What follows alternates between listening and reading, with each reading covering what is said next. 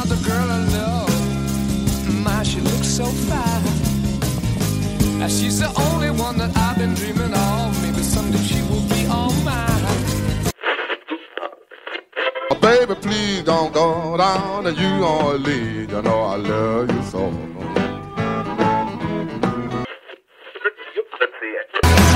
down the dirt road, spitting out the window, kicking in the four-low and watch it blow the black smoke. This is the country life on Southern Friday night.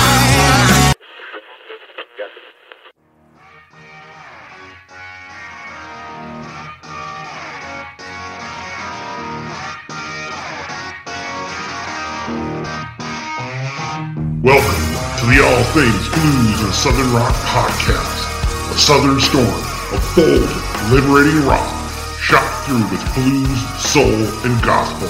And now, your hosts for the show, Brian Jones and Jason Johannes.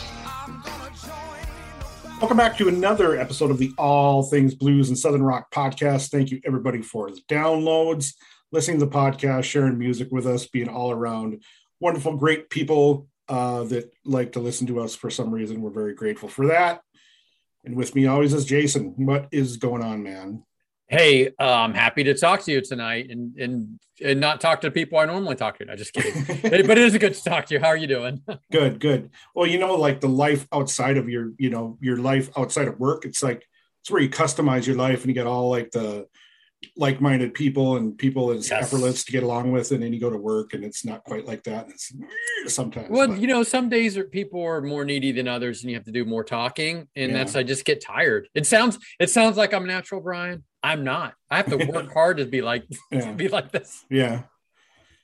So, we have started, or I have started. We've started. I've started. It has been started. Yeah, you've started. I was very surprised to find out that the Kentucky Headhunters don't have a fan Facebook group. Which is crazy. These guys have Grammy Awards. They've been around for a long time. Yeah, and I was, very fortunate that we're able to, chat with Greg on a regular basis and semi-regular basis. And I asked him, and he's like, he talks about how those guys aren't too tech savvy. And he goes, well, maybe you should start one. So I'm like, what the hell, I'll do it. And it's been a great response, and we're getting people that from that area that know all those guys and have known them for a long time. So it's called Next of Kin, fans of the Kentucky Headhunters. I think I'm pretty sure you can just do like a Facebook search, and there's usually the option to join group, just like any other Facebook That's group. right. Yep, correct. So, sometimes I try to invite through our group, and sometimes the Facebook is kind of like Space Odyssey 2000, like with Hal. Right. What are you doing, Dave? I can't let you do that, Dave. And it's like, okay, I guess I can't invite as many people as I'd like to. So you guys can search that up, hit the join group, and, you're in. As always, I don't really have many rules. Don't be a dick. That's basically about it. Don't be a dick. I mean, it's there to talk about music and enjoy stuff. Don't get political and all the other nonsense that we have to deal with outside of our safe space. So, just enjoy the music and be cool. Right. So, before we get into a theme, soda sport. Before we get into a theme, Coca-Cola, 7-Up, soda sport. Are you calling me sport? Soda sport. Soda sport. So to speak, before we get into a theme, so to speak, it's now time for Show Alerts with Jason Johannes. Show Alerts with Jason Johannes. All right. I love this section. Thank you, Brian. We get to talk about some shows coming up here right now and in the near future. I want to bring up most of these will be friends of the podcast. So this Saturday, October 23rd. So you're listening to this podcast on Friday, October 22nd, but on October 23rd at Littlefield in Brooklyn, we have the Jane Lee Hooker video release party. So go out if you're in that area, Littlefield in New York, go out and check out our friends in Jane Lee Hooker and their brand new music video. Brian, I hope we get an album release from them soon. I think one's coming. I haven't heard any dates, but this is a music video release party. So that's Saturday. Coming to my neck of the woods in Ohio in December 17th, our buddies, Them Dirty Roses, with hope to be our future friends, the Josephines, coming back to the the tavern, the Woodlands Tavern in downtown Columbus, where I've seen them Dirty Roses twice already. So looking forward to that one. I have a question about that because you mentioned like the Jane Lee Hooker should be coming out with a record soon. Mm-hmm. Them Dirty Roses have been releasing songs. Now I don't Every know month. if it's confirmed if they got like a full record coming out. I don't think we've ever like known for sure. No, last time we spoke to Andrew, they were releasing songs, and at some point they would have an album. But about every month they've been releasing a new track since summertime, and I'm digging. I've dug every new track that they've released. Really good. A lot more of a rock sound. A little, not as much country, which there was nothing wrong with their first album, but a little bit more rocky. Digging it. Oh, they're a great, just straightforward rock band, and they got the country flavor in there a little bit. They got a southern rock flavor in there a little bit, and they're just A-OK in our book, and I think everyone else's book as well. Yeah, damn good rock band. Yep, and kind of last to talk about show alerts, at least for now. Our buddy Dave O'Grady from Seafoam Green hit me up this morning and said, since some of our COVID restrictions are now pulled off for vaccinated European friends, his band is coming over in the fall. Is going to look to do some shows around the Southeast and maybe the Midwest. So he's going to let me know when they have dates. We'll post them. Something real cool he's going to do too is if somebody wants a private show, they're able to hire him and the band in between gigs. He's looking forward to doing that at reasonable prices. So I'm waiting to see where they're going to play. If they're coming anywhere now me, I may just get some friends together and have Seafoam Green go play a show in my hometown. We'll see. That would be great. I mean, we talk about how we have our Across the Pond episodes, and they're coming. They're coming to us. The pod. That's right. The pond, our way. So, and just on a quick side note, like we've been discussing, like taking an extended journey across the pond with a lot of bands that we're coming across. Yeah. We got some new people hitting us up, people that we're finding out about. There's a cool band out of the Netherlands, Copperhead County, which they sound a little bit like Leonard Skinner. I'll be honest with you. When I heard them, I'm like, what's a Dutch Southern rock band sound like? I'm like, it sounds like American Southern rock. So I'm digging that. And then Brian, I got one last show alert that I can't forget because it's our friends, Lizzie Edwards with Lizzie and the Makers. Yep. They have a new album dropping November 5th. And a release show at the Cutting Room in New York on November 10th. So we've got an album to look forward to and a CD release party or an album release party for Lizzie and the Makers. And I think, Brian, we may try to get them for an album release show. Oh, for sure. Yeah, for sure. I think it's something we might do. And we have two people, Lizzie and Rob Cloris, who's in the band, who we both had on. That's so awesome that Rob's in the band. Yeah, and he's got a new single coming out in November 10th or 12th for his Split Second Meltdown band, which we love. They sound like a 90s alternative rock band. Love them. We'll look forward to that. So we're going to get into a little bit of a theme here. We were talking before the intro here about these days you see a lot of people, musicians and whatnot that lived in like Los Angeles and places like that for so long.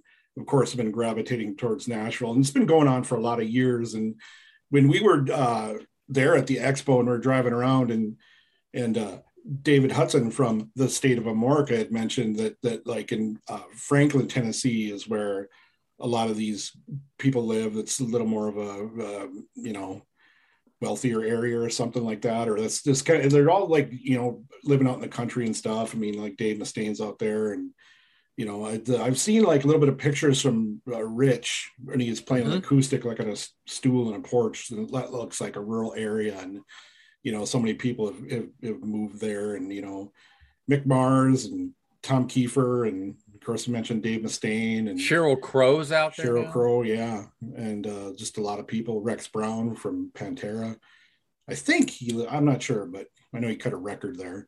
But it makes sense. It's just, for me, being from a rural area, I like to see that the rural areas are represented by rock and roll, represented by country, represented by Southern rock.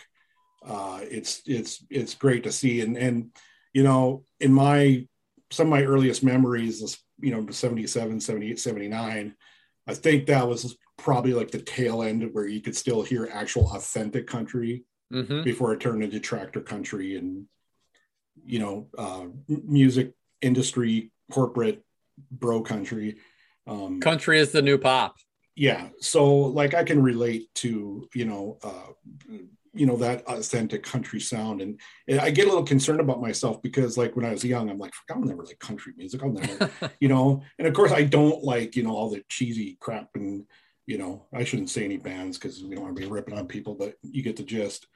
But, there's bands out there, I'll mention like Blackberry Smoke and Whiskey Myers are a couple like, okay, that could be a country song, but it could be a rock and roll song. And there are some blues in there too. But even more so than that is our guest coming up. And that would be Richard Young from the Kentucky Headhunters. And I remember we were talking like the night before, chatting a little bit, and I was talking about, well, Dumas Walker, man, that's like a blues song. Yep. And then you'll find out a little bit more about that. Just they're a band that so much exemplifies that the further you go back in time, the more there was, genres weren't stuck in lanes. Yeah. And we talk about that as a goal in the podcast to hopefully get, people to think about, once upon a time there was country and rock and roll and blues and gospel and all that stuff intersected down in the Southeast. And they're just a great band that just really shows that flavor.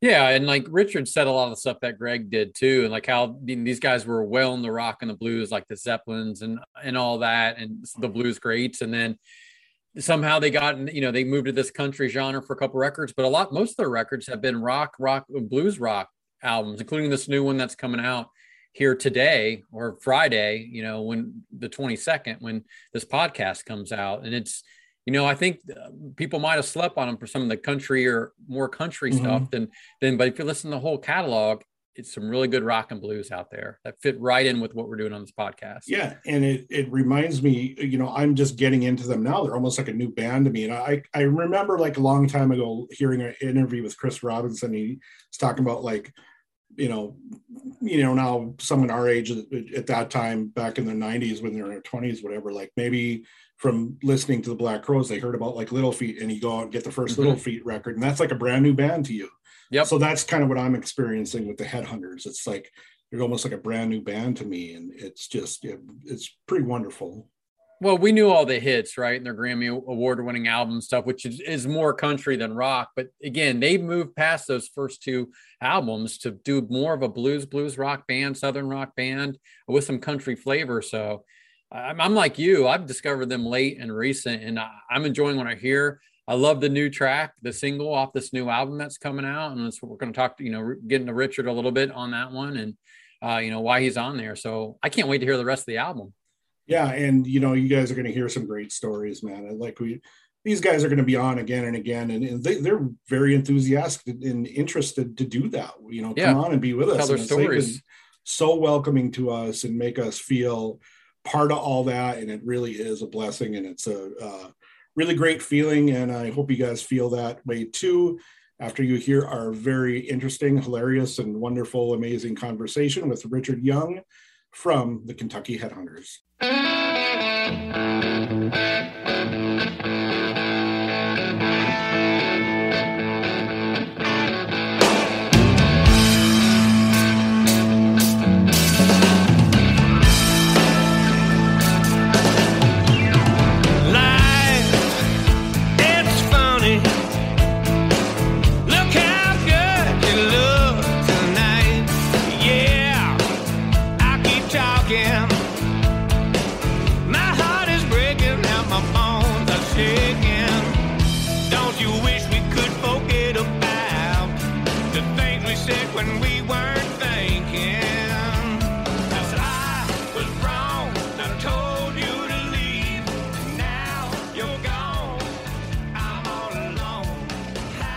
Welcome to the guest segment of the All Things Blues and Southern Rock podcast. As you know, I always throw it over to my buddy Jason to tell you guys who our guest is today. Thank you, Brian. Very excited once again to welcome our guest this week, a Grammy winner, a member of a legendary rock blues band out of Kentucky. It's Mr. Richard Young from the Kentucky Headhunters. How you doing, Richard? Oh, wonderful, guys. Brian, Jason, so glad to be here with y'all. as I was telling y'all before we came on, is I've taken on quite a bit, I guess, releasing 2 albums, which we can talk about both later. One is ours and one is Georgia Thunderbolts. And it's a bit of a job. So I barely got me a shower before we got on. So we'll be appreciate the time. What little hair I got left, we'll be watching it dry. It's more than I have. It's more than I have, man. I'm telling you, man, I was one of those guys that I always minded the teachers and everything, would trim my hair and stuff until I got to be 14. And then finally I just said, you know what, this is what I'm going to be. So I got to do it. And our dad was a school teacher and he stood behind me and my parents and everybody. So, and I always had great rock and roll hair, you know, but about 3 or 4 years ago, as I got older, I started thinning. But you know what? I have no qualms about it because, hey, I had great hair for a long time. And, you know, I'm starting to look like my dad in his 70s. So, and some people never have great hair. So, you know, you just appreciate what you have. Well, that's about the reason I say that. I don't say that to be big of myself. It's about all I got. You know? I did get Clint Eastwood, the chin, but I've always been so heavy it wasn't prominent enough to make any difference. So I just stuck with the hair. Right on. Well, let's get right into you know, how you got into music and then, you know, how that formed the Itchy Brothers, Kentucky Headhunters, so on and so forth. Sure. Well, you know, in 1964, like every other kid down the block, we don't have blocks. We live out in the woods, but we saw the Beatles on television. To be honest with you, our TV was on the blink, of course, black and white, and just up the road from my parents' house. We kind of live in there's a road called James Howard Young Road, which is our father, and it's kind of like a horseshoe around our farm that goes out and meets the main road. So it's quite back in the woods, so to speak. No people don't live down there, just us. And you know, I forget sometimes that now they blacktopped it, that I got to quit parking in the middle of the road, talking on the phone, doing interviews and things, because other people do like to cut through, you know, a shortcut. But anyway, my grandmother, Effie Young, or Fred and I's grandmother, bought an extra 100 acres to add on to our farm, which we live on the family farm's about 700 acres. And part of it was a part of a piece of property that was given to our many great grandfather by Nathaniel Greene at the end of the Revolutionary War. And 200 and something acres of that is still part of that property. So, but it's very secluded and nice, and everybody loves it down on the creek. And anyway, my grandma bought this land, and it had a neat little old quaint clapboard farmhouse that sat right on Beaver Creek there. And people called her and said, "Hey, Effie, so we want to rent that house," and she didn't want to fool with that. So we had just started, really maybe a year before or something, 6 months, been honing in our music skills in my parents' house. And obviously we were driving them crazy with drums, guitars, amps.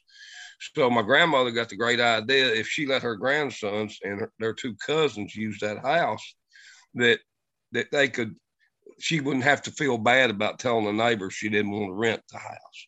And that was 1968. And still today, we still use it as a rehearsal place of writing, and also a landing strip where we want to get together and conjure up ideas for the band. Same thing for Blackstone Cherry, you know. So that's kind of where Itchy Brother got started. And because we did have such a great landing strip and we had a place to go to, naturally we were in school, so we didn't get to do it much during the week, but on the weekends we'd be in there honing out our skills, listening to bands like Cactus and Led Zeppelin, Free, Stones, Beatles, obviously, all those bands. And we started writing original material almost right off the bat. So Itchy Brother got pretty good pretty quick. So it was kind of funny. You couldn't do it today probably, but I think Fred and Anthony were 11 when we started, and maybe I was 13 and Greg 14. So none of us had a driver's license, but we were lucky enough that there's a town not far from us called Bowling Green, Kentucky, which is where the Corvette Museum and they make Corvettes and all that, where the hole fell in, Right. Yeah. Anyway. Lost a lot of nice cars. Yes. Back in the 70s, or the early 70s, that was a hotbed, a college hotbed for Southern rock. And so there was a bar there called the Yellow Hydrant. And the guy that owned it, J.R. Spillman, bless his heart, would actually let us come and play and open for some of the acts that were coming off of Capricorn Records, like the Outlaws, Charlie Daniels, all those things. So here's these kids, like 14 years old, 12, getting a chance to do that. And at the time, it was great to get to do, but at that point, those other bands had not caught on. They were just coming out with albums like Charlie and those guys.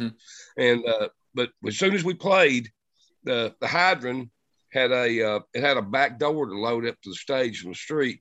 So it was hot in the summer. They didn't have good air conditioning. So they would leave that door open, load in, big wide door. And so we would jump off the stage, get our gear. Then we'd stand there and peer in behind the bands and watch them, because we weren't really allowed or supposed to be in a bar. And of course, our parents drove us because none of us had driver's license. And then as we started to get our driver's license, then we moved on to Louisville and Birmingham and Atlanta, and my grandmother Effie brought us an old it looked like a bread truck. It was actually a step van, 22-foot step van, and we'd tear out. Sometimes Daddy would let us skip school on Friday so we could play Friday night, and we'd drive to Atlanta or Birmingham, wherever, Southern Illinois somewhere, and play for the weekend, and then come back home. And I always thought it was funny that this phone is going to get me in trouble. You're a popular man. Nah, it's not that. It's just we got an album coming out. Right. When we all graduated from high school, some folks brought us down to Atlanta, Georgia, and moved us down there and recognized our talent, and were grooming us to possibly be on Capricorn Records, and which was huge for us kids. Yeah. We'd been to cities, but we'd never lived anywhere but in our own beds at home. And as far as, staying except weekends. And so all of a sudden we made the big move to Atlanta, and things were going quite well. And then Capricorn, about that time, it was 76, 77, things started to wane a little bit, not only with the label, but Southern rock, I guess. And then when Leonard Skinner's playing, Ronnie and those guys crashed in October of 77, we kind of looked at each other and went, we've been down here a while. This is not going to happen right now, probably, because really at that point, Leonard Skinner was carrying the torch for all of Southern rock. And so it kind of just wilted everything. So we packed up the truck and came home, and licked our wounds because it was disappointing. And then about a year later, we were down at my parents' house. It had come like an 18-inch snow over the weekend, and we couldn't go anywhere except to trek back and forth to the music house. And we were down at Mom and Daddy's, and Mom always had great food cooked and that sort of thing. And we went up in one of the front rooms, and we got to looking at, we had one of those old time stereos, the big, like, you take 3 men to pack it there. Yeah. And the TV in it and all this, but sounded great. Matter of fact, the first time we ever heard Whole Lot of Love was on that big wooden console. Wow. That was WLS in Chicago. And it was like, whoa, who is this? And so the house has big 10-foot ceilings, so that even added to the excitement of the volume. And so we said, we're stuck in the snow. Let's start, we got some great original songs. Let's start looking through at record labels and see who we might call. Well, boys, we came up on Swan Song Records, Led Zeppelin's label. We said, these would be some good guys to call. This guy, shows you we knew absolutely nothing about the record business. So it was Friday afternoon at 6 o'clock in New York City. Nobody's at a record company at 6 o'clock at night. They're out getting ready for their weekend. Mm-hmm. Well, anyway, if you're ever at Swan Song, they had one of the top floors of Rockefeller Plaza, the whole floor. And when the doors opened up, there was a lady sat there by the name of Helen in the lobby. And she kind of would remind you of Colonel Klink's secretary. That tells you nobody was going past Helen. So anyway, that night, Mitchell Fox, a guy the same age as me who worked for Led Zeppelin in the record company there, was leaving to go home late. And he can't resist to pick up a phone. And he picked up the phone, and I got him on there and kept him on for 30 minutes talking about our band and this and that. And at that, he loved the idea. But actually, our sister was in New York dancing at Mimi Gerard Dance School. She had won a scholarship from college there. And I told her about it, and she said, well, I'll just go see the guy. And you'd have to know our sister. Number one, she looks like she's not candy-free enough. She's pretty good looking. So our parents and our sister they're more Brooks Brothers, and we're more like, overalls, or something that explains it, T-shirts. Yeah. And rebellion of children, of course, can be a great thing. But anyway, she went to see Mitchell, and he said, well, the guy sounded good on the phone. His sister's good looking. Maybe I'll go down and see him play. So he called me and came to Louisville, Kentucky to see us at a place called Soundstage, and which is today still my favorite rock bar of all time. Mm-hmm. It was just a great big whiskey distillery with a catwalk along the top, and the stage set dead center. And I don't think I've ever found a room that was set up any more properly for rock and roll. And you had to kind of imagine, because these whiskey distilleries, there were a lot of storage warehouses along the river, and the river went like this. So when you were on Main Street, you would actually walk into the sound stage. And if you went around the corner down to the next street by the river, you had all these quaint bars, and one of them was called Great Midwestern Music Hall. But I'll tell you that story in a minute. That's where I saw Muddy Waters. Wow. That's a pretty neat story. Yeah. Nice. But anyway, Mitchell came to see us, and he was your average New York 21-year-old Jewish boy that worked for Led Zeppelin, obviously that's a pretty cool thing. And Mitchell has a very distinct voice like this, and he said, I'm going to fly down and see you guys, and I want to get taken back to the airport to fly back on a red eye to New York. And actually, we wound up pushing him through the turnstile 3 days later. we actually immediately became friends. Yeah. And we've been together ever since 1978. Wow. And Mitchell doesn't fully manage. Well, it was always he and I that managed the band together.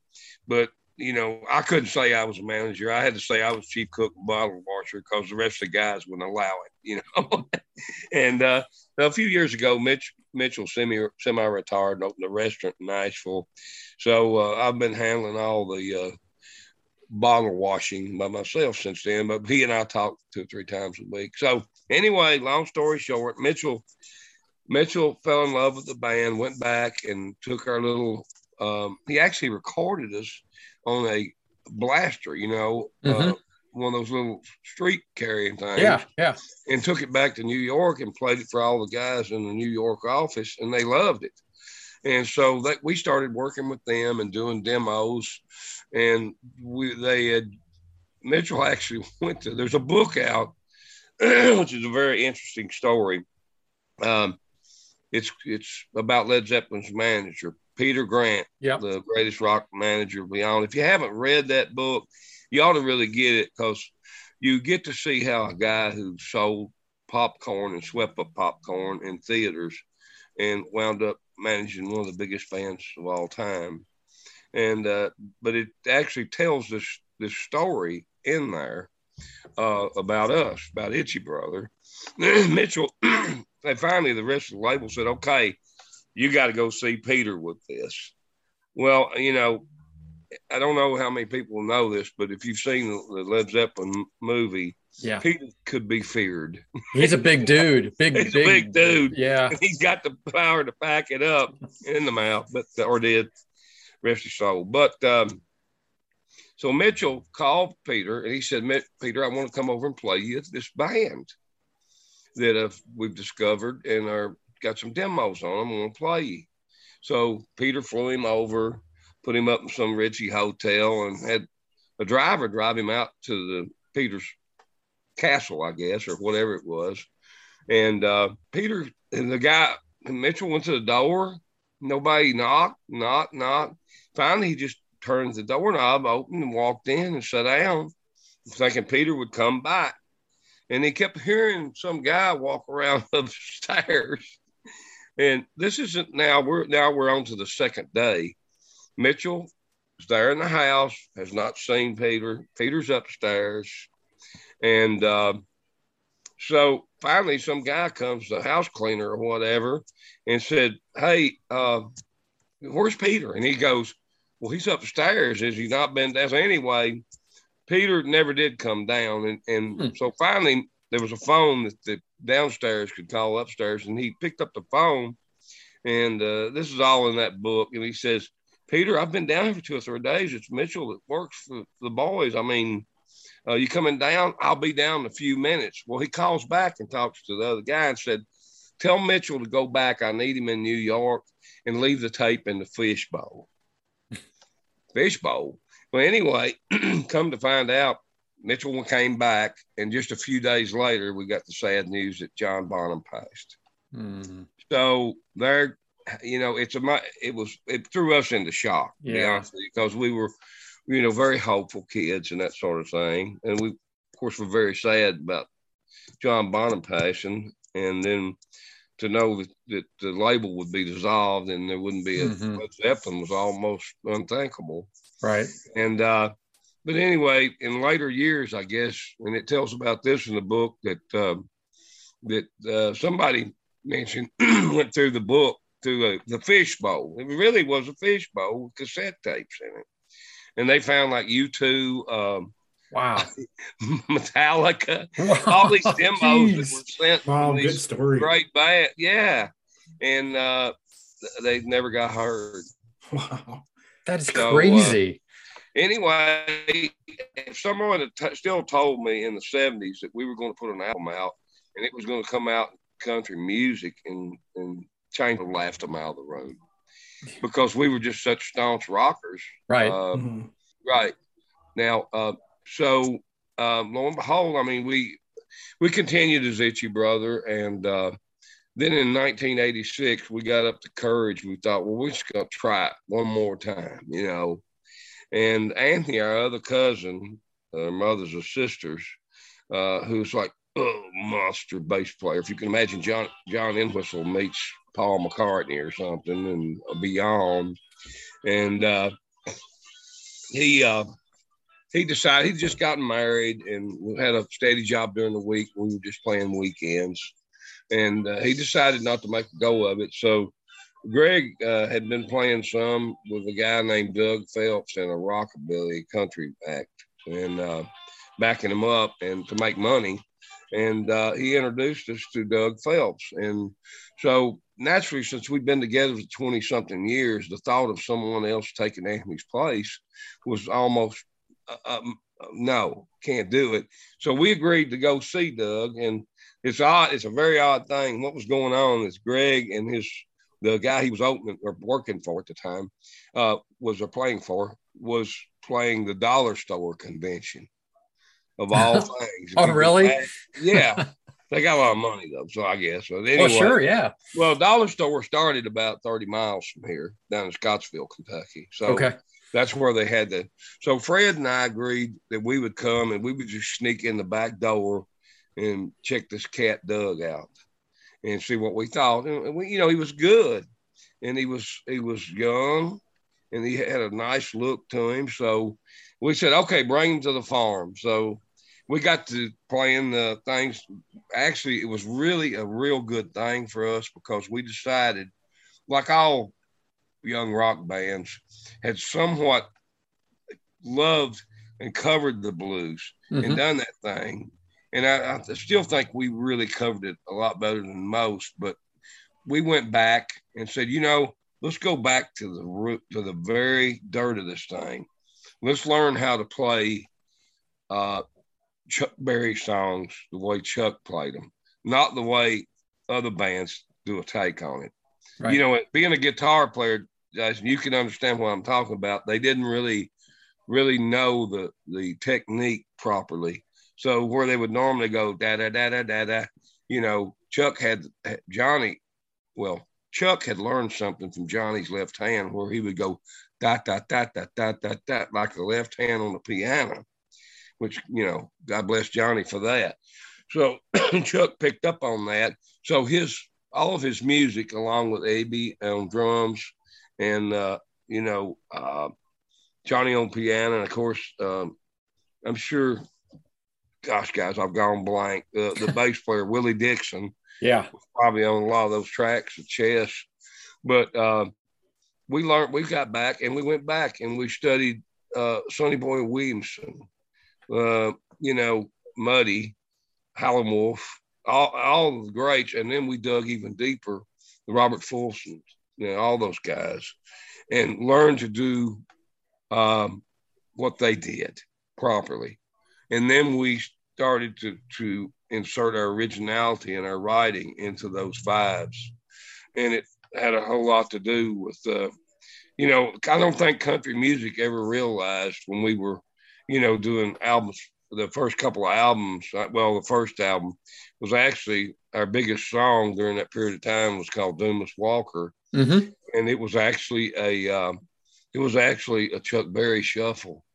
And then with Johnny's left hand, because I learned how to emulate Johnny's left hand way before we ever played together and met him.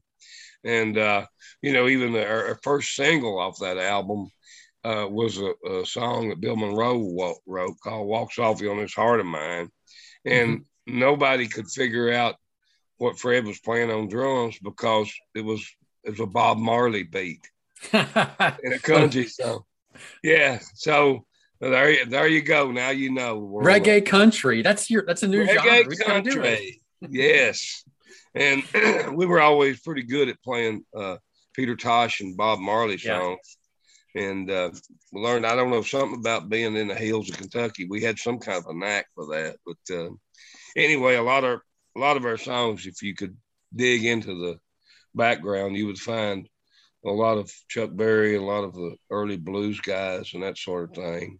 And I think, probably 1986, we got together and then we started our own radio show because at that time, really, we weren't too keen on getting a record deal. Both times we almost got one, we got our butts kicked, by something terrible happening. So we decided we'd create our own radio show. So we went over to a station on I-65 that were friends of ours, Jim and Joey Berry. And Mr. Berry allowed Joey to let us come in on Tuesday nights. And we would literally set up live, just like in the 40s, 50s, or whenever, and play live, but it was rock and roll and blues.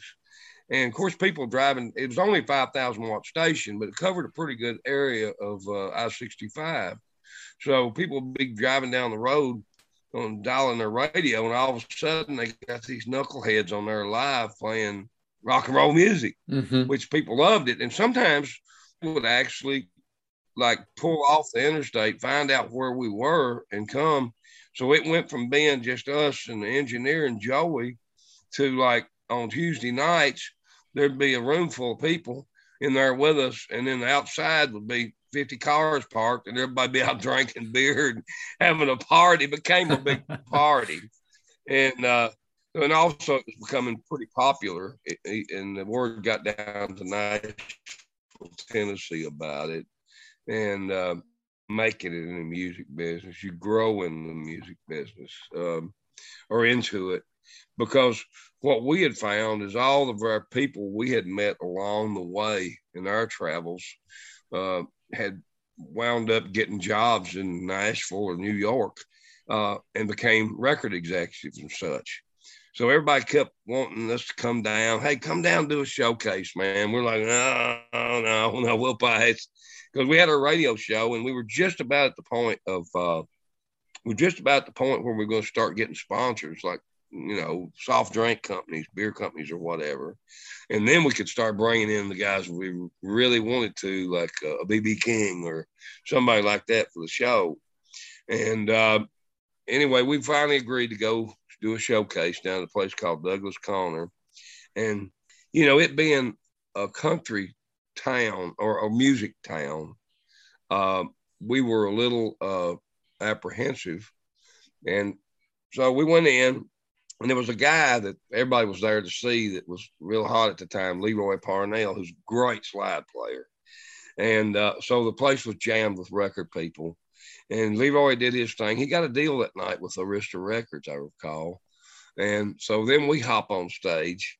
And the first thing is that walks off with that guitar. When I hit that guitar, and if you thought somebody said bomb threat, people were filing out the doors, running over the top of each other to get out. Too loud. That's rock and roll. Listen, what blues. And so there was a guy left standing. There were three guys.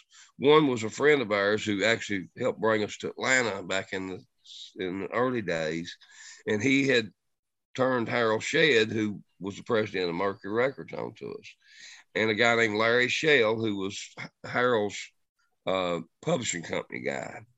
So all three of these guys are still standing there, the waitresses, the bartender, and the sound guy. And that was it. We cleaned the room out. And so Harold come over and he said, hey, man, this little cassette's out of the back end of our cars or vans or whatever. It shows in the Chitlin show. And we gave him one, and he called us the next day and said, well, guys, we might be cooking hamburgers next year, but I got to try this. And so he took our little album and sent us back in the studio to remix it. And we added two more songs that we already had recorded and put it out. And it came out, and it changed our lives. It really did. It gave us a position where we were guaranteed to play music and could be maybe make a few dollars doing it or something. And had it not been for Harold, that we probably wouldn't be having this conversation, boys. And the great guy. I got to tell something off the side here, though. Harold worked with a lot of people in the early days that were coal mine folks, and they supported Harold's ventures. And of course, he signed Alabama, produced them. He had produced a lot of. He was a chance taker. He always told me, he said, I don't mind being a dog. I just want to be the lead dog.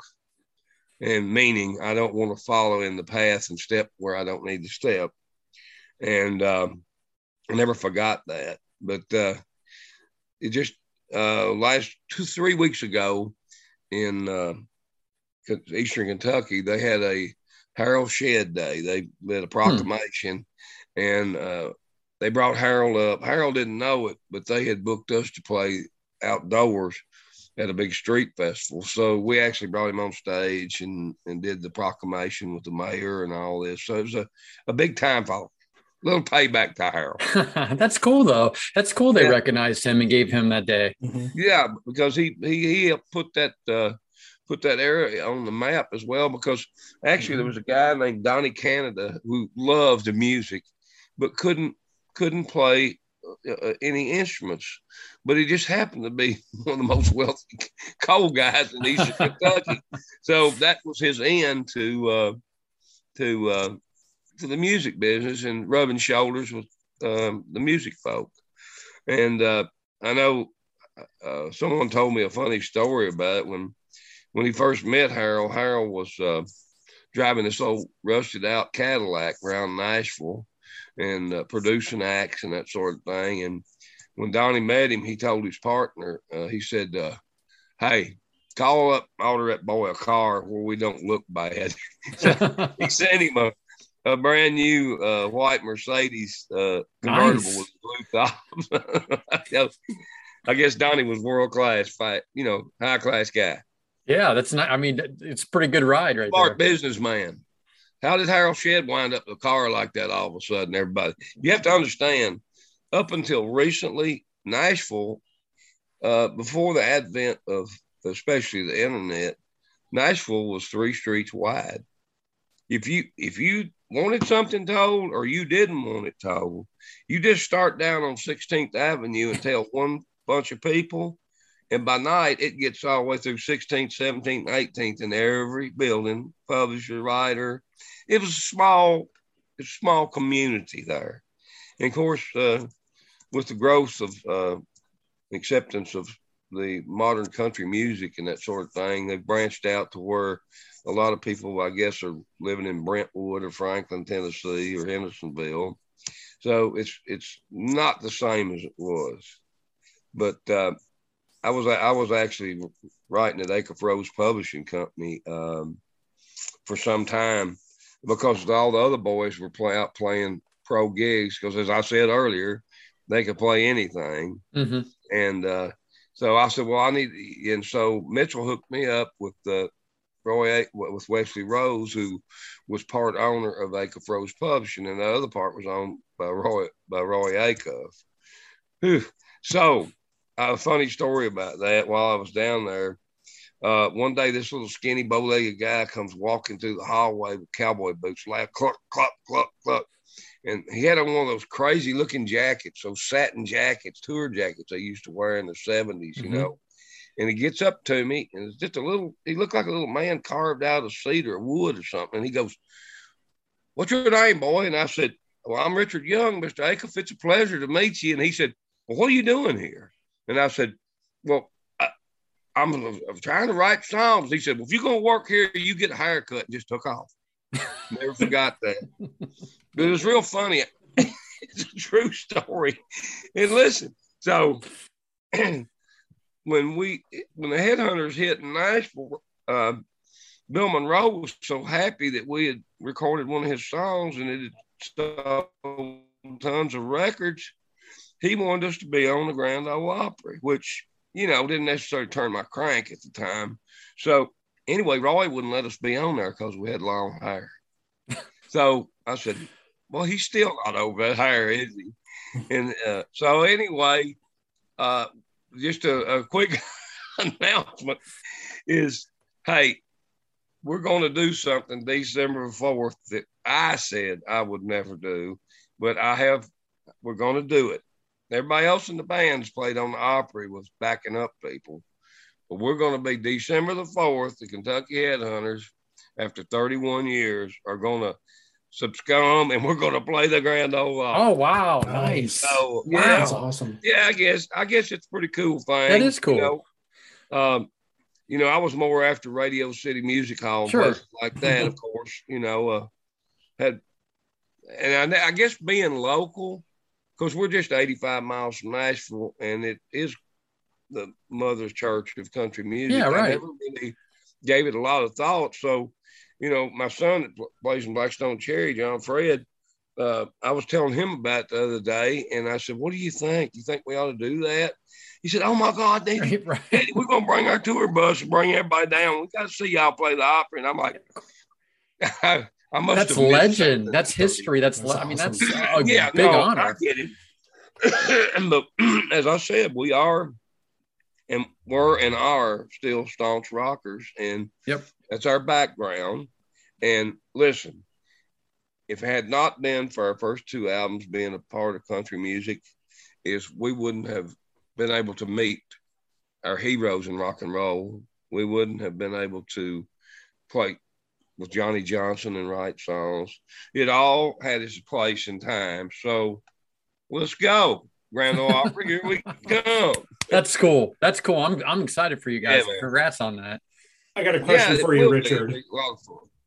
You mentioned you referenced James Howard Drive or whatever, and you mentioned Beaver Creek. Both referenced in Beaver Creek Mansion. So I was wondering, like, that song has been credited to you guys, and then it's been also been credited to Sam Bush. So I'm just wondering if you could elaborate on that and the subject matter of the song. I love that song, great song. Oh, what a song! Actually, that was written by a good friend of ours that used to play in the Headhunters, Mark Orr. What a rock and roll singer! And for a short period of time, there was a little bit of a split between the band members, and not Fred, Greg, and I.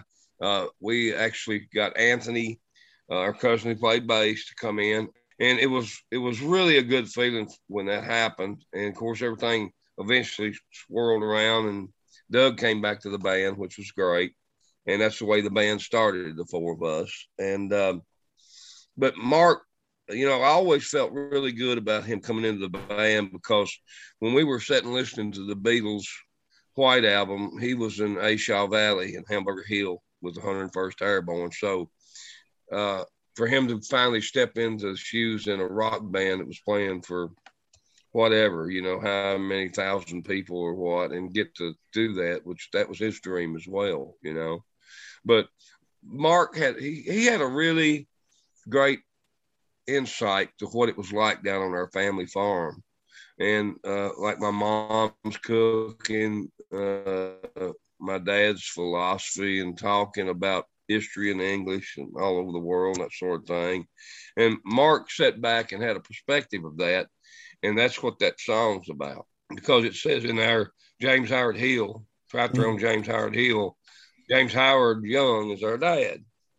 And our mother was Gwen, Mama Gwen. So, and then Jakey is the African-American gentleman that helped raise us, that was raised by my grandmother, along with my dad. He lost his parents in 1940 something. And she raised him. He was raised with Daddy. And when Daddy left and went to college, Jakey stayed on, and he never imagined I always kind of have the two of them, my grandmother and Jakey, as like a hillbilly version of Driving Miss Daisy, so to speak. my grandma always had a right new Cadillac car, and Jakey would drive her around everywhere in it, but you'd see them going down the road with 4 or 5 bales of hay in this Cadillac in the trunk, which is insane. But I'm always, hey, listen, I've worked hard on the farm, boys. Fred, my brother, and I both, worked hard on the farm and the hay and tobacco when we were kids. I mean, we're no stranger to blisters on our hands, but I do tend to like what we do for a living. And Fred and I still have about 120 head of beef cattle. Wow. And then, something sure. And so we also have a lot of beans and corn and tobacco on our farm. And all the boys we grew up with became professional farmers. They got the John Deere combines and all this. And they actually raised beans and corn and tobacco on our farm. So that keeps the farm in good shape. Heck yeah. The only problem with it is we don't have enough ground for hay by doing that. So Fred and I wind up having to buy a bunch of hay every winter, which is okay. And it keeps the farm looking good, because, our farm's not the one like you would see a horse farm in Lexington. The fences are overgrown like over in England, like hedgerows and that sort of thing. And we like it that way. Yeah. Beautiful. I'm sure it's beautiful. The only problem is, like, if the cows or horses, they eat through the honeysuckle on the fence, and they say, "Hey guys, there ain't no fence here. Let's go." Go visit them. Let's go over to the neighbor's clover patch. So we have to watch that. Yeah. So, can we get into the new record and like from when that was just a germ of idea and to writing it, recording it? Yeah, man.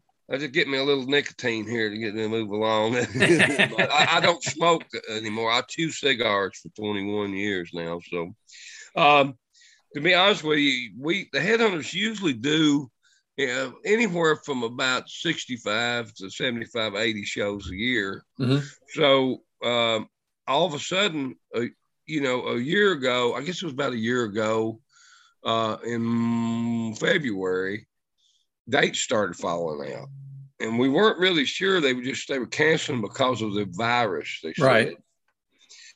And actually, the last gig we played before it hit was the Birchmere, and up in Virginia, next to Washington, D.C., across the river. So it was a great way to stop for a while. But all of a sudden, all these dates started moving. And then March the 12th of a year ago, March the 12th, they sent everybody in the music business home.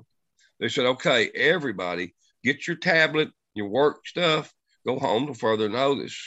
And that actually didn't change until June 1st of this year. Everybody started gradually going back to work. But we wound up in 2020, we only played 8 shows. And most of them didn't cancel. Most of them wanted the Headhunters to play, so they just held their deposit and moved to this year. And so we think, okay, well, a bunch of them had to be crammed into February, March, and which is normally still a light time for touring. And all of a sudden, these dates started falling out and moving. And so next thing we know, we got no shows in February, March. And I just called the guys. I said, look, man, we're a band. We got to do something. So that's how the initial conversation started. So let's just go record an album. If we can't play live, at least we can have some fun doing an album. And so we moved into, Barrack Recording, which is where we've been recording for years with David. And, we didn't have time to really get together, and everybody had little ideas on cassette tapes or whatever, but normally we would go to the practice house and we'd get in a room there and just say, okay, what you got? Okay. All right, cool. Let's do it. Let's work on it like this or whatever. Everybody pitches in and writes. We all write together. And it came like such a cold period of time. You'd have to know this practice house. It doesn't have running water and it doesn't have heat. So the only way you can heat in there is with kerosene heaters or blower heaters. It does have electricity, obviously, or we couldn't run Marshall amps, right? But a PA. But is that the one we saw TJ showed us, Brian? I think so. Yeah. Yeah. We had TJ Lyle and Riley farm. Yeah. Yeah. It's it's pretty. Did he show you that? It's so dirty right now. We haven't been able to get in there. Last spring, when all those stuff shut down, and he was working with you on something or another. Oh yeah, we were writing. Actually, that's probably TJ when he was down that trip. We actually, I don't know. You'll see when the album comes out. TJ actually has a couple of co-writes on the album with us. Oh, nice. Yeah, good kid, man. What a good kid. Good singer. Oh God. Yeah, all those boys are just the nicest They're boys. Incredible. They're our favorite. Yeah, they're some of our favorites. Well, believe me, guys, after helping Blackstone Cherry, I never dreamed in a million years that I would. Well, we can talk about that. We'll talk about the boats in a minute, but I guess to finish what I was going to say about doing the album is, so we move into the studio unrehearsed with, a handful of little cassette ideas. And the first day we got there and set up, it usually takes about a day to really set up and get sounds and that sort of thing. But we kind of pride ourselves at being able to go bang, bang, bang, and record. And, David got into the mixer and we just sat there for about 3 hours and looked at each other. And, well, what about this? What about that? And finally, Doug took his headphones off and he said, this COVID has made our heads mush. And he goes, and then all of a sudden, this was daytime. We're kind of a nighttime rollers, ramblers or whatever. So about the time it started to get dark, we started cooking.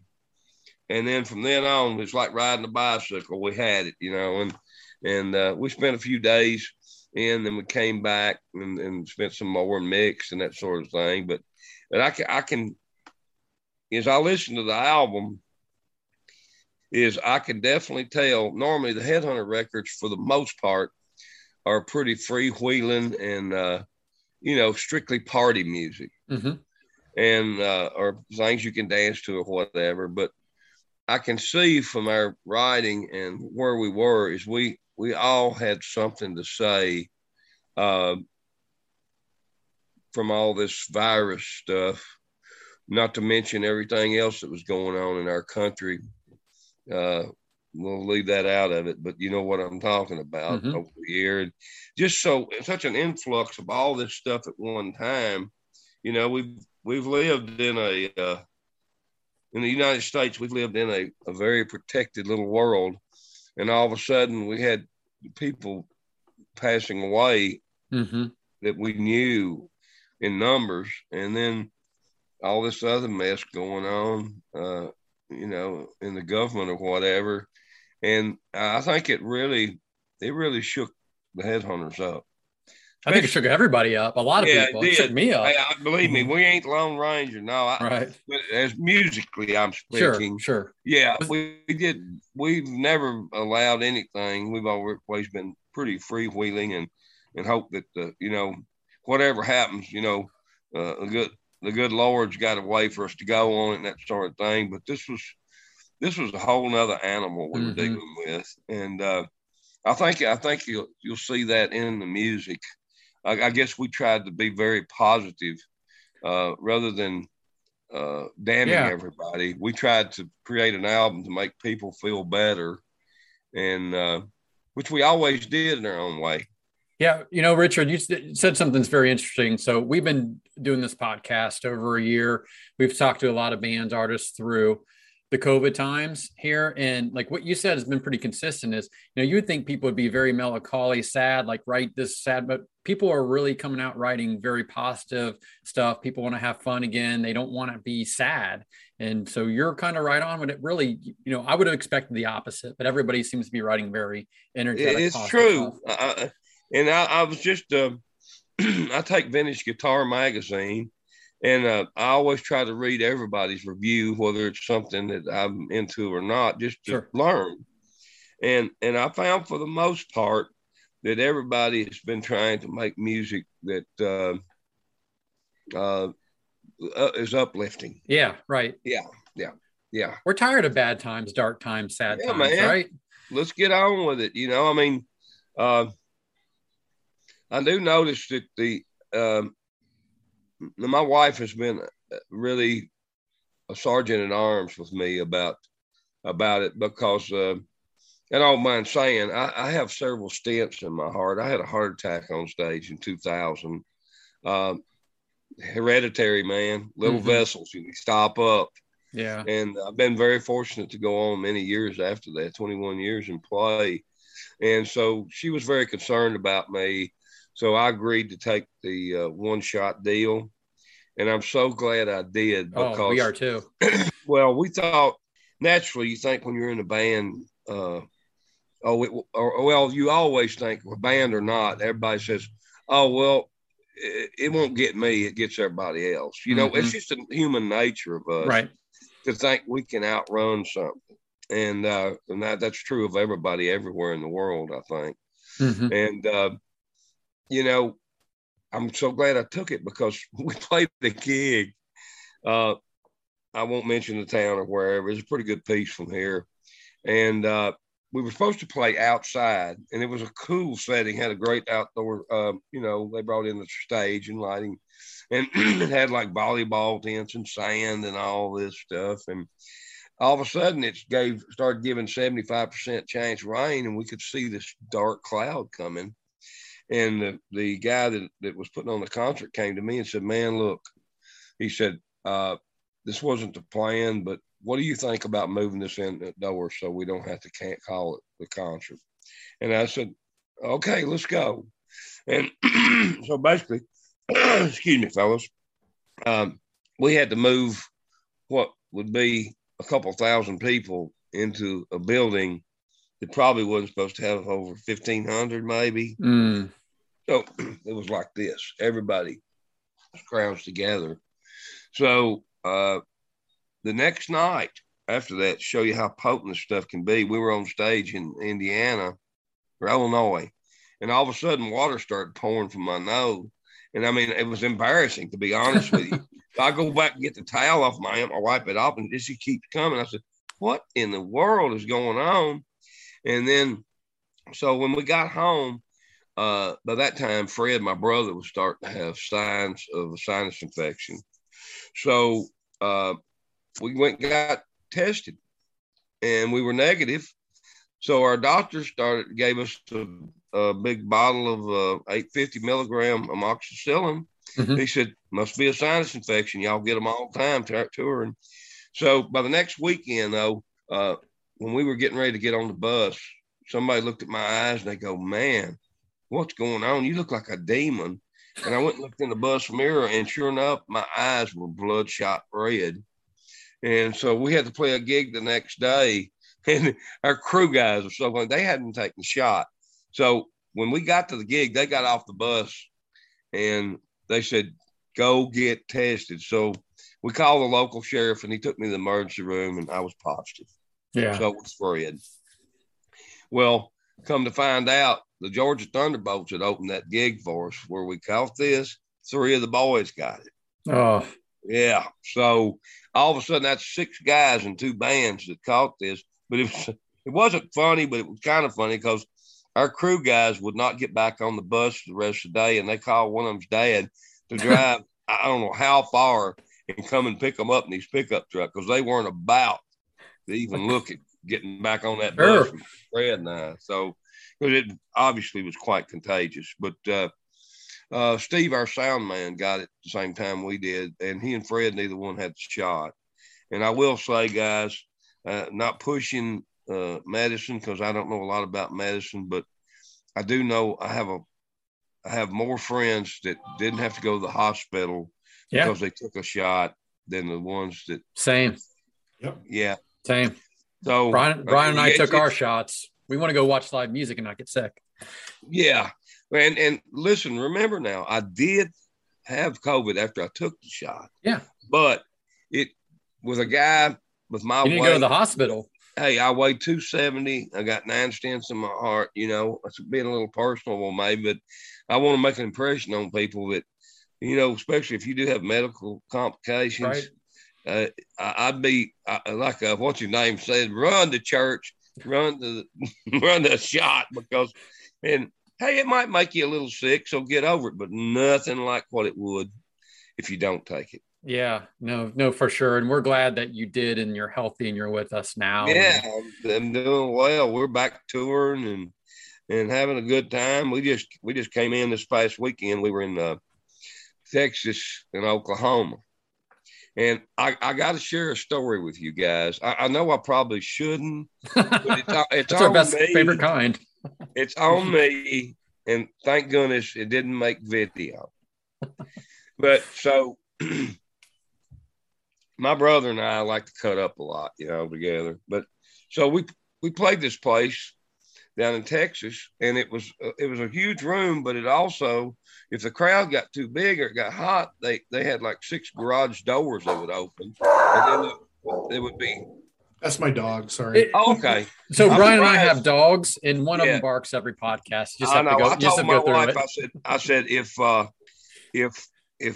somebody comes to the door, we got a little bitty dog, and it just yap. And I said, got one of those too. It's going to be in video, so I can't walk out running.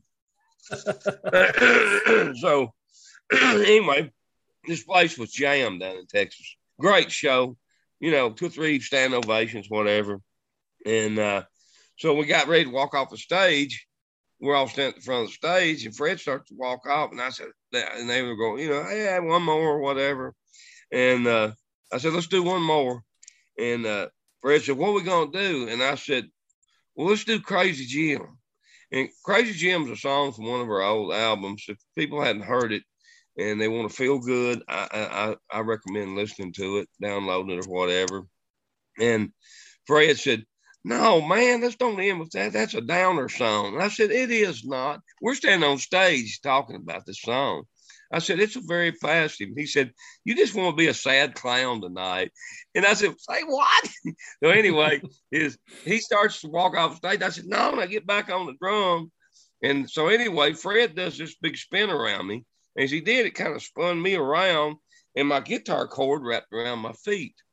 And because it was a small stage, even though there's a lot of people, there's a small stage, we have the 2 bass cabinets we carry, a 810, and then we carry a 210. So we had chosen to use the 210 for room space. And it's kind of short, a little over knee high. Well, anyway, when I got that cord wrapped around my feet, I'm here like, this great big wobbling like Humpty Dumpty or something. And I go backwards over the bass cabinet. Oh. And as I'm going, I grab Fred, and he's trying to grab me to hold me. Honey, we fell straight into his drum set.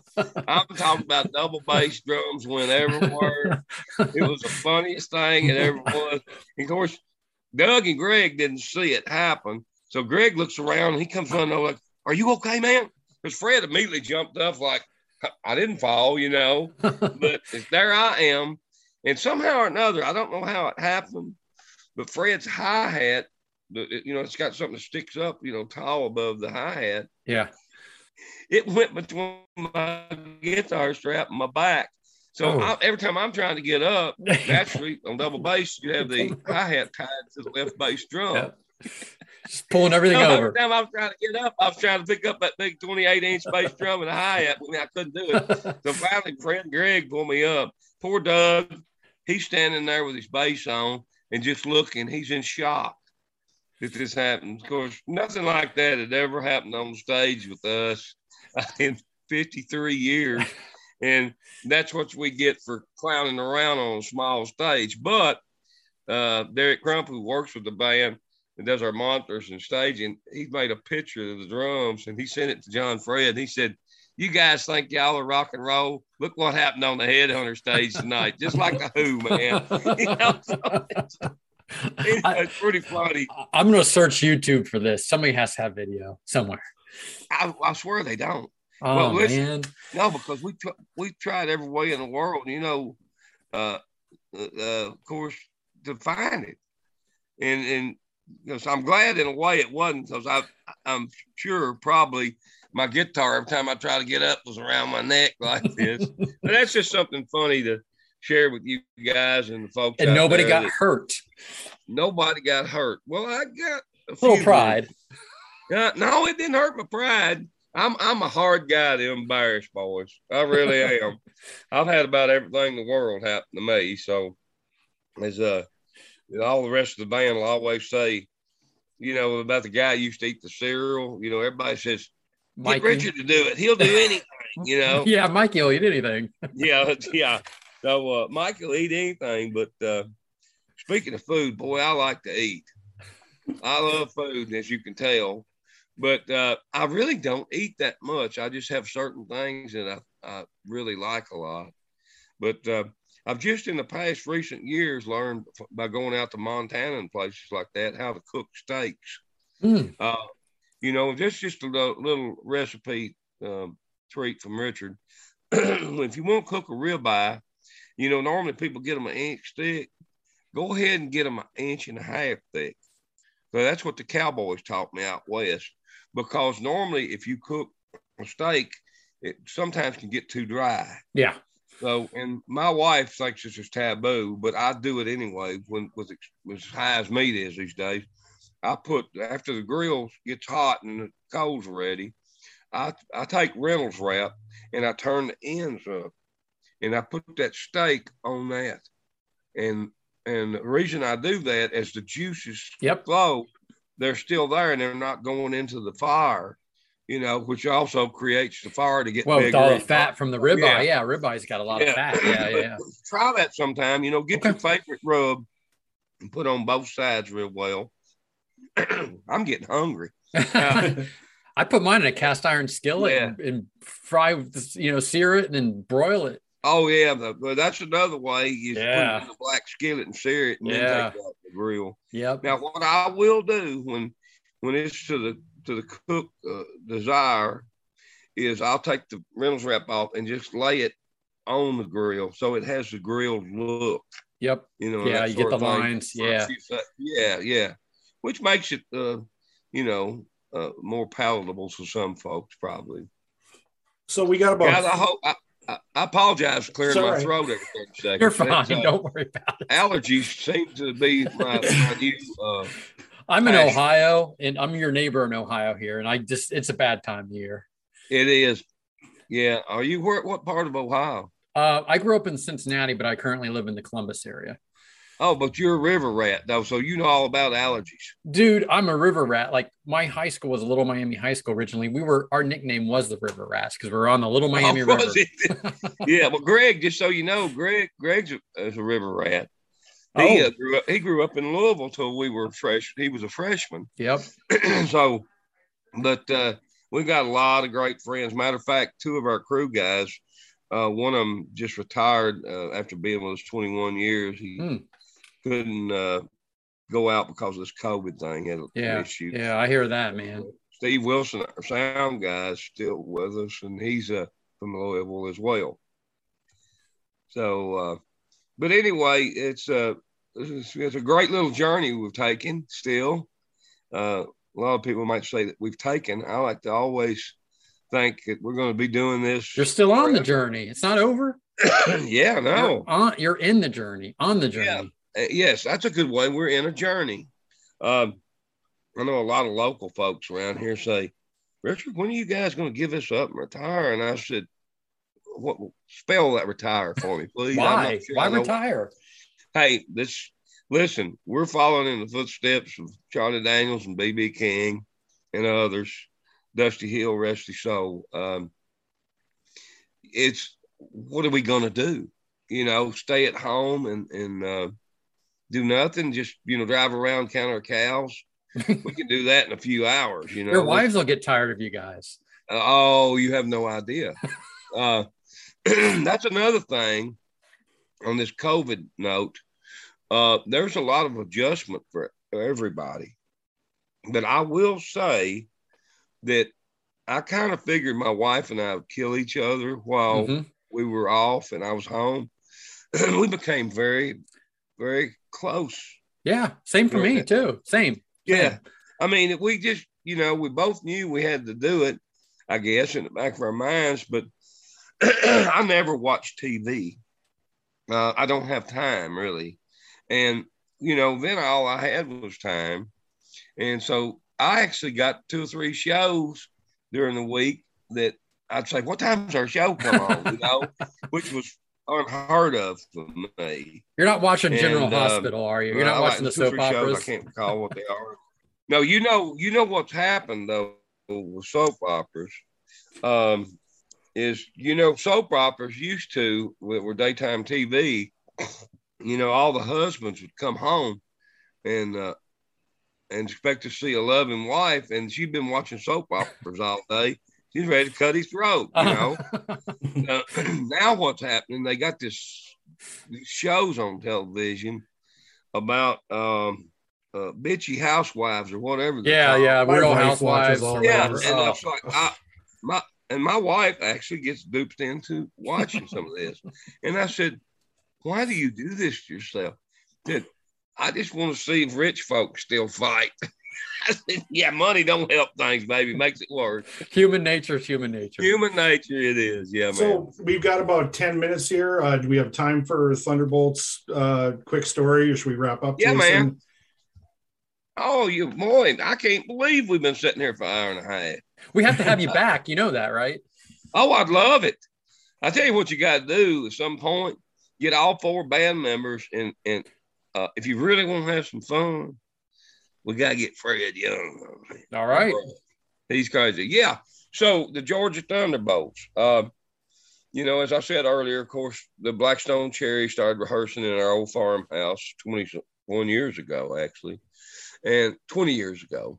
And they asked me if they could move into the house. And I said, well, sure. And I was thinking, okay, they're going to burn it down. It's been there all these years.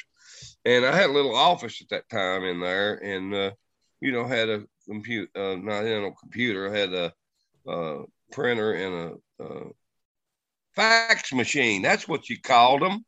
You find them today in the pawn shops. Yeah. So they came in and they immediately started writing original songs. So I helped them write songs and get started and got them up to New York, got them a record deal.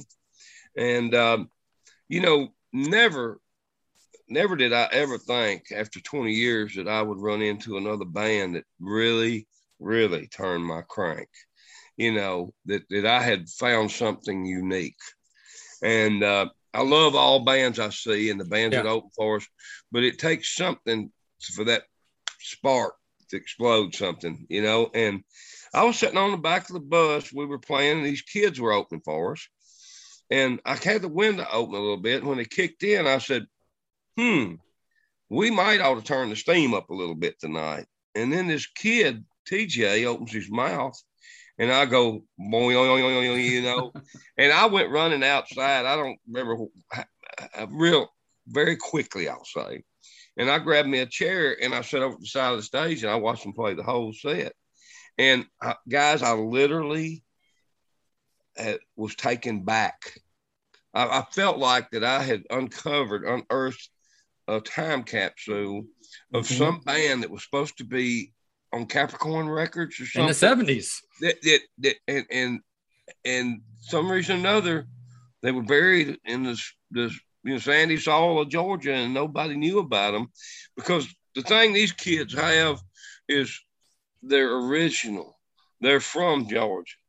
They don't know how to imitate being a Southern rock band. They're just that. And I just fell in love with them, and I talked to them after the show, and I said, well, what are you guys going to do with this? And they said, oh, we're going to be lifers, y'all on Blackstone Cherry. And I said, let's go. They came to Kentucky, and we cut their album. And it was just released last Friday, and we had Riley on to talk about it last Friday. That Riley's a piece of work. He is. I love him. I said, Riley, you play pretty good guitar, but the coolest thing about you? And he said, what's that? And I said, your name Riley. That's B.B. King's real name. Yep. And I said, very few people in rock and roll could get away with Riley. But every one of those children are just the greatest, and they lean on every word I say, and the same way Blackstone Cherry did, and they want to learn, and they want to not step in the wrong direction and do things, and that's what it has to be. I don't care if I discovered Led Zeppelin, if they didn't have that personality of kindness and the means to do right and that sort of thing, then I wouldn't want to work with them. But they got this package, man. It's all there. Yeah, man. And I have the highest hopes for them, and people love them, not just musicians, but as when they meet them as people. I can't wait for you guys to actually see them in person. Oh, I have. I saw him with Tyler Bryant in the Shakedown. Oh, did you? Ago. Yep. Great. I even have a signed set list from those guys too. They started out with Witness. That's too heavy. Then Midnight Rider was number 2. I had them doing Be Good to Yourself. I'm glad you showed me that. Well, you just got them in a bunch of trouble. No. You're welcome, boys. I'm kidding. I knew they were doing that, but I told them you gotta stagger your set, and so we got plenty of time to work on sets, Well, I'm excited about your new album, which comes out this Friday. We're talking to you on a Tuesday. Album comes out Friday. That's a Fact, Jack. First single, love it. It's got that bluesy sound to it, the Kentucky Headhunter sound. I can't wait for it to show up at my door. Hey, man, I appreciate it, guys, and thank you for having me on and having Greg earlier. We'll have to get Doug and Fred on, but we've especially got to get Fred because he's an extremely colorful little chat. Yeah. Oh, we'd love to. We'll get the whole band on anytime you want, sometime soon and whenever. Right, Brian? That is true indeed. So we'll have to teach Fred how to do Zoom. And by the way, thank you, gentlemen, Jason and Brian, for having patience with me. It being my first Zoom interview. You did great. We've had plenty of people get on who couldn't get, who've used Zoom who couldn't get on. So you, my friend, are top echelon of success on this thing. Well, hats off to my little South Central telephone buddy, Anthony, for helping me, Thomas for helping me out. And I look forward to seeing you guys somewhere down the road. Well, you can count on it. Come around Ohio somewhere close and I will be there. I live in Fargo, North Dakota. So I think you guys played the country the country moon dance River jam. Fest. Yeah, we get up to North Dakota every once in a while. They got a couple of really cool casinos up there too. Right. You know, back in the day, I wouldn't let the band play the casinos because I still had this memory of Elvis. You know, when he played casinos, they weren't the same thing. A little tinsel town for us. But, you know, to be honest with you, the casinos now have some of the best sound, lighting, and staging and room for concerts. And it's a great situation. We just played one in Hinton, Oklahoma this past Saturday night. And I guess held 3,500 people or something. And it was such an intimate crowd. And everybody was right there, you know, like a movie theater or something. And I think, you know, there's ways to see the Headhunters, but first off, if you could see us in a club setting, that's one atmosphere. But and then playing the huge outdoor concerts where they have tens of thousands of people, those are fun. Yeah. But my favorite is when we play the old renovated theaters, and it's just you can clap, and you don't even hardly need a microphone, you know. And especially if you're Tony Bennett, you know, that guy can sing, you know. Right. Cool. Yeah. Well, thank you very much, Richard Young from the Kentucky Headhunters. You can go to KentuckyHeadhunters.net to find everything you need to find out about the band. .com. Yeah. Okay. Well, that .net is a mistake, but it'll take you there. But okay. I always say .com because that's the one we came up with originally, and some screwball did the net thing. So, you know. And I guess we're on Instagram. There's Facebook, Instagram. That's another little animal I got to attack. I got to learn how to do Instagram. Boys, well, if I can learn it, you can learn it. Trust me. I just learned how to use it for this podcast. All right. Really? Thank you, Richard. If you don't mind, if you can hang out for just a couple minutes after we get done rolling, that'd be great. Yes, sir. Well, I'm speechless. Well, these guys are great. These dudes that have been around and been part of rock history and seen it, they have so many stories to tell. I wish we had more time with them. Like I didn't have time and he didn't have time. So we need to get him back on for more stories. I mean, just Brian, these are like Greg and Richard and all these guys. I could just sit there and just let them talk for hours and not even have to interject. We should have a round table with Andy Eldort, JD Simo, Richard, all the guys from the Headhunters, Greg, maybe hopefully Luther Dickinson. Like that would just be like, we wouldn't even say anything. We're just like, no, we just turn it on and talk. Seriously, mute our microphones and listen to these guys just go on. And it's so cool because, you know, it just kind of, it's in a hilarious, great way. It's like kind of a high speed chase. And then we're talking about breakfast and steak and eggs and, right. Now like we're back it into the music business. We're trying to promote your album and we barely talk about the album. But it's fucking great, man. It's hilarious. I was just like laughing in the best kind of way. Oh man, the fishbowl story. I can't fishbowl with the tapes and the Led Zeppelin connection. Like there's so much there. And I love hearing the story, like, you know, their background stories, their origin stories and how all that stuff started and just everything. And just, again, those guys are so nice. They've taken the Georgia Thunderbolts and other people underneath their wings, like Blackstone Cherry has, of course, the family connection, but just good people making good music and helping everybody else around them. And it's impossible not to root for those guys. And it's impossible not to get a great feeling after you've been talking to them and you talk to them on and off here and there. And, you know, and like we mentioned in the intro, you know, it's that rural vibe and just down to earth, normal people, regular people. Family tradition, and they got cows and they got hay and they got some other crops, and it's like tobacco and when beans, do you guys find the time corn. to do that, man? It's like, hire people. Yeah, probably. But and I also enjoyed getting a little bit of a deeper dive into Beaver Creek Mansion, you know, the song that's written about their upbringing. That's just a great song. I love that song. We just have to have a Kentucky Headhunters just episode with, you know, if we can get Fred and Richard and Greg, whoever we can get, and just have them talk, like kind of like you said, your round table, but it would be the Kentucky Headhunters round table.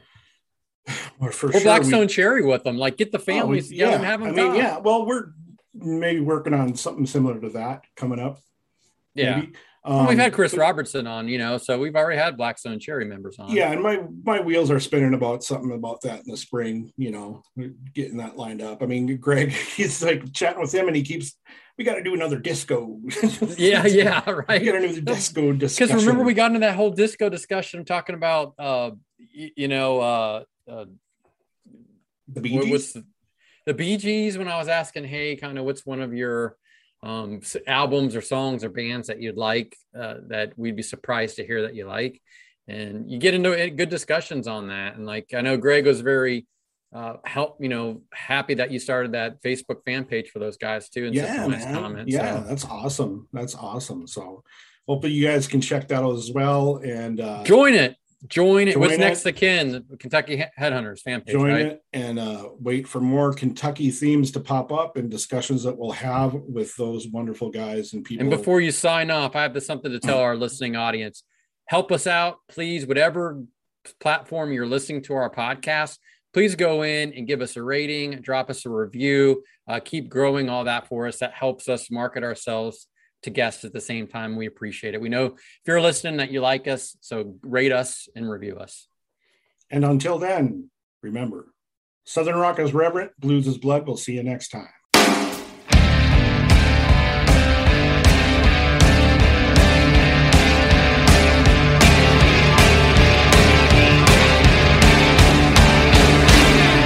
That's a fact, Jack. Better take one step back. That's a fact, Jack. We got a monkey on our back. That's a fact, Jack. The whole world's got a crack. Gotta get our mojo moving before the train comes off the track.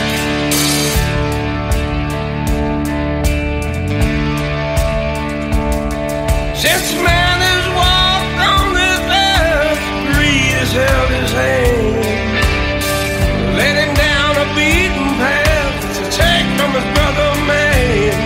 There's gold in them mountains, so the tall tale goes. Black water in the valleys where the big river flows. That's a fact, Jack.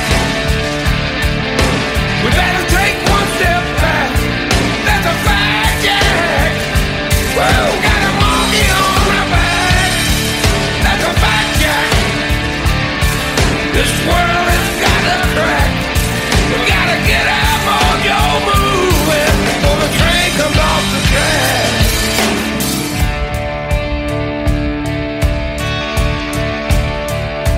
If you listen very closely, in the distance you'll hear drums.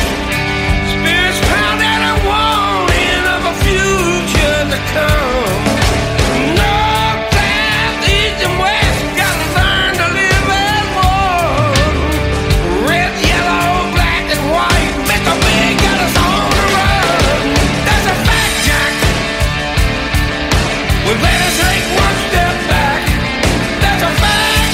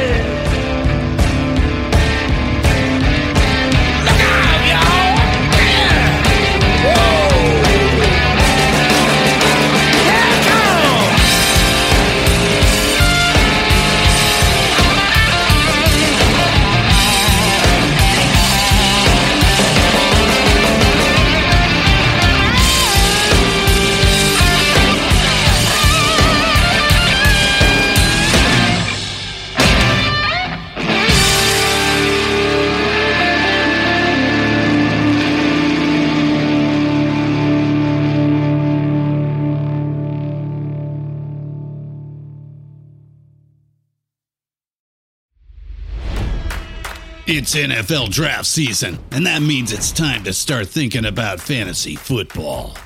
FantasyPoints.com features industry-leading experts and prognosticators using proprietary hand-charted data to help you score more fantasy points. FantasyPoints.com is the place to go for whatever kind of fantasy football you play. Whether you play fantasy football, daily fantasy sports, or do a little bit of everything, Fantasy Points has the meticulously researched content to guide you to victory. And why wait for the fall? Fantasy Points also covers the new spring football league, the UFL. Join the guru, John Hansen, Scott Barrett, Joe Dolan, and other massive names in the fantasy football universe with an exclusive offer. Use code Pantheon for 15% off any Fantasy Points package, including the all-in package, with access to every article, tool, and data nugget that Fantasy Points has to offer. That's FantasyPoints.com and code Pantheon for 15% off at Fantasy Points. FantasyPoints.com, code Pantheon. Score more fantasy points.